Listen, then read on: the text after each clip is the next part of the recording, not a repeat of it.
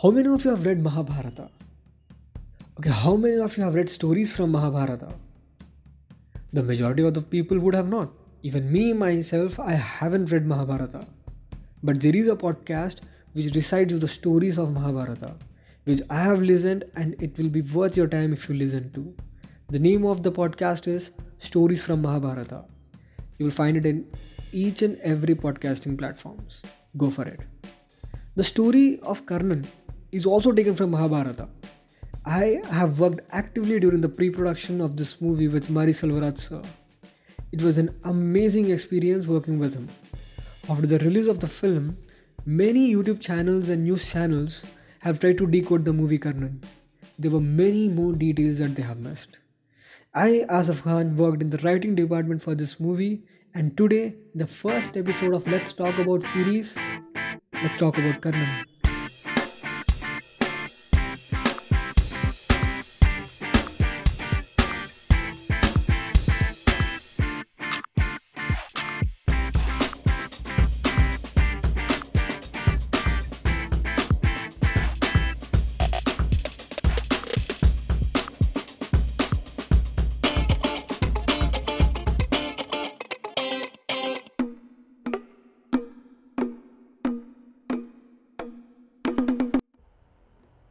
Karnan is not the first movie made on Karna from Mahabharata.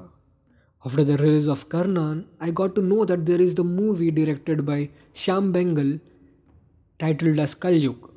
He sets the tale between two feuding industrial families and Shashi Kapoor plays the Karna role. But Tamil viewers and Telugu viewers are probably more familiar with Maniratnam's unofficial biopic of Karna, Dalapati. The film has all the familiar characters Karna, Draupadi, Kunti, Duryodhana, but Karna is the hero of the story rather than the traditional Arjuna. And then we have the actual biopic called Karnan, starring Shivaji Ganeshan and made by B.R. Pantlu in 1964. The Karnan which I am going to talk about is directed by Mariselvarj, starring Dhanush and Rajisha Vijayan. Karnan is a humanist retelling of parts of Mahabharata and the legend of King Arthur and his sword Excalibur. Both are fused together in a super myth-making scene at the beginning of the film. Karnan slices a fish and becomes the custodian of the community's sword and wins over Draupadi's heart. But Mariselvaraj fashions mythology into something that represents Podiyankulam and the oppressed community that's confined to it. Arthur's Excalibur gives him the right to rule Britain. Karnan is merely the custodian of a collective property. The sword doesn't give any power or right. In fact, throughout the film, we see him sharing it with others. He won the sword in a competition and there isn't anything predestined about it. More importantly, King Arthur needed the right to rule while Karnan's people needed the right to survive. Superficially modeled on the Anglo-Saxon legend, Karnan is an inverted image of King Arthur. Karnan has no destiny save for the one he chooses. When Karnan bisects the fish and wins the sword, it looks like he's thrusting it into the clouds and opening a small crack of light. This is not a weapon from heaven, but one that opens it. In the Mahabharata, Karna is spurned by Draupadi during a competition to choose her suitor on account of his birth. In Karnan, Draupadi is in love with Karnan and hopes that he would win the sword. She judges based on actions, not birth. She would have judged Karnan above even King Arthur. The counterpoint to Karnan's sword are the several headless figures in the film. The titles appear over a headless bodhisattva, his head commonly lost due to vandalism, but it also believed to represent a personality without identity. There's a painting of Che Guevara without a face. Even the bloodthirsty police officer Kanna Biran, played by Nataraj Subramanian, who is killed by Karnan, is reduced to chalk drawing of the body and splatter of red for head in the end. In addition to this grand mythical framing, Karnan has also minor fascinating narratives that add layers to interpretation to what seems to be the usual mythical journey of a hero. In the death of Karnan's sister is just one death in government statistics. Barely ever noticed, the system is now only too eager to also forget her. When both life and death lack dignity, the goddess restores it. Just as Jesus saves humanity in the Bible by giving them his own flesh as bread. The local goddesses of Pudankulam gives a statistic without identity a face, her own. She becomes the head of those who are deceased as a way of making sure their suffering isn't forgotten. She is the head of those forsaken by the headless Bodhisattva. And in fact, the chain of events leading to the smashing of the bus and the rebellion in Podiyankulam begins with a dream. Collective memories gather force with a momentum individual brains cannot. And Karnan's sister, now with the goddess's head, appears in a father's dream pointing to hidden treasure in their house. They do find treasure, a few coins. But this scene foreshadows Karnan's destiny. He will dig out his people's treasure, their freedom. Their goddess has buried it under them and seems to represent the insistent thrust forward of Podiyankulam's past. She is not merely a deity to whom they supplicate for favors. She is a living presence of their lives and deaths. In Utradinga Yappo's song, children wear masks of goddesses as the village prepares for a face-off with the police. So far, village elders had prevented children from knowing or reacting to the community's past, so they could move on and get government jobs. But the goddess won't let them. The people's own subconscious won't, and the children dance as goddesses to reclaim their destiny. By using the device of a freedom, Mariselvarj connects the religious and psychological. A lofty god in the sky is replaced by one that is a kind of collective conscience. It's as if injustice of the past can be forgotten but never erased permanently from the mind. The native religion of Podiyankulam appears to be an organic expression of the lifestyle. Their gods are as humble and practical as the people. You could read Karnan as a story of a donkey learning to ride a horse. When Mariselvarj first told this line to our team, we immediately recollected the scene from the movie Welcome where Majnu Boy draws a donkey on a horse.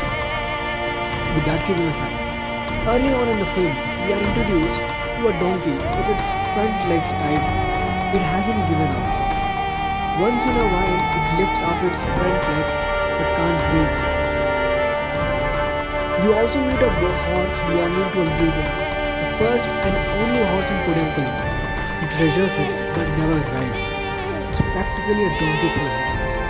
When Karnan frees the donkey to gracefully gallops like a horse, so the horse in the film has it, and climbs a hill to stand next to his sister with the goddess's face. Karnan has allegorically freed his own mind through the donkey. But can a donkey ever become a horse? Even with untied feet. Later in the film, when Karnan mounts a horse, like the donkey climbed the hill towards his destiny, you see how the donkey, a thankless beast of burden, now has the skill to command a superior animal after its shackles are removed. What's interesting is that Karnan is not the first person in his village to mount a horse. It's a little boy who keeps a horse who figures it out. This makes sense in a film that often puts the collective before the personal. In Tattan Tatta song, the words Jaichid Kanna might be addressed to Karnan, but the image we hear the words is that of the hopping donkey. Though the donkey and horse bear most of the metaphorical load in the film, we get frequent episodes with or intercuts to various other animals. The mere fact that Podiyankulam has an elephant angers a caste group. We get visuals of eagles swooping to steal chickens, with Karnan arguing that there's no point in begging eagles to be kind. That's the first scene of the film and also its whole in a nutshell. And it's not just the animals are used as ornamental metaphors. In Pariyerum Perumal, Mariselvaraj's first film was set in a law college which provided an ironic backdrop for film on caste discrimination. Karnan, especially in the first half, feels like a story of people set in a world of animals. It's as if Mariselvarj wanted us to think of natural law and not the constitutional law as the solution of the problems depicted in Karnan. For example, in a scene where the village is gathered in the commons to decide on a response to a specific instance of everyday justice, no bus stops in Podiankulam. You hear the bleating of goats, which stops once the group agrees to take risky action.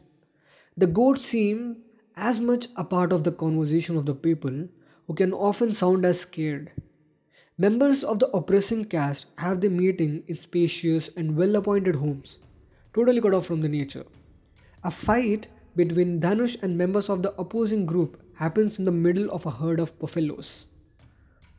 Their intergenerational conflict, implacable as a buffalo, forced them to fight amidst the suffocation. Crows, snails, cats, eagles, they all play a role in the film as a reflection of the worldview of people who live in close contact with animals and hence likely to think of the world in terms of them.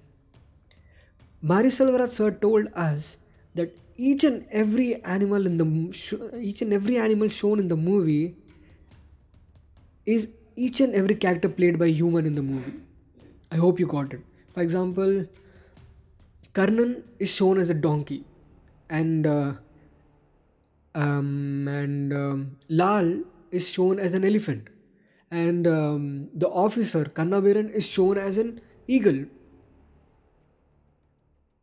So, in the second half of the film, once the state has taken over the conflict, we don't see as many animals. Animals recede as the human war intensifies and breaks both human and natural laws. If you have loved Karnan, then here are 5 movies that I recommend you to watch. The first one is Pariyerum Perumal. This is the debut film by Mariselvaraj sir, and it's a powerful and realistic drama about an oppressed youth and how he seeks to fashion his own space in society. Pariyan, played by Katir, is a law student in Tirunelveli who falls in love with an upper class classmate Joe, played by Anandi. This typical setup is humiliation and helplessness. Pariyerum Perumal constantly urges the oppressed to fight and has a climax that is as dignified as it is shattering. It is streaming on Amazon Prime Video. Go and watch it. And the second film is Vetrimaran's Gangster Saga, with super performances, especially by Dhanush spanning different ages. It is set in North Chennai and has an epic setup like the Mahabharata, where no character is the hero and each one plays a very special role in the narrative. Vetrimaran's intricate screenplay has events and characters collide and ricochet in fascinating ways. Vada Chennai is a must watch for Dhanush and Vetrimaran fans. It's streaming on Disney Plus Hotstar. If you have loved Teni Ishwar's naturalistic cinematography in Karnan, you should check out Merku Todarchi Malai, a gem of film that beautifully captures life in the Western Ghats. This is a film that makes no pretense to mainstream sensibility. In fact, with Teni Ishwar's cinematography, the mountains and landscape are the focus. He vividly records the people and their mundane activities. Time crawls in this film and it's much a work of fiction as it is a documentary like anthropological record. And the fourth film I recommend is Madras. In one sense, Madras is similar to Karnan because they were their first mainstream films of the film's directors coming after smaller, impressive debut films. Though there are mainstream considerations like a force-fitted romantic track, the film also effectively uses a coming-of-age trope and sets it in the midst of a caste-based political conflict. Madras is significant for bringing urban Dalit politics to the forefront and is in a way a precursor to Paranjit's Kabali and Kala, which went further in mainstreaming the politics of the oppressed classes. Madras is streaming in Disney Plus Hotstar. Do watch it. And the last film I recommend is Jai Bhim. If you haven't watched this, first go and watch this film. This movie has surpassed Shawshank Redemption in the IMDb rating. It is number 1 rated movie in the whole world. It's streaming on Amazon Prime Video. Go and watch it. Thank you to each and everyone who has listened to this podcast. Please do share it with your friends and family members if you feel this is worth it. You can follow me on Instagram. My handle is given in the description, or you can find it on the bottom right corner of the podcast cover. Please do comment about the podcast. It will be really helpful for me to make more quality content for our podcast. With that being said, meet you in another podcast. Until then, keep getting entertained and keep entertaining others.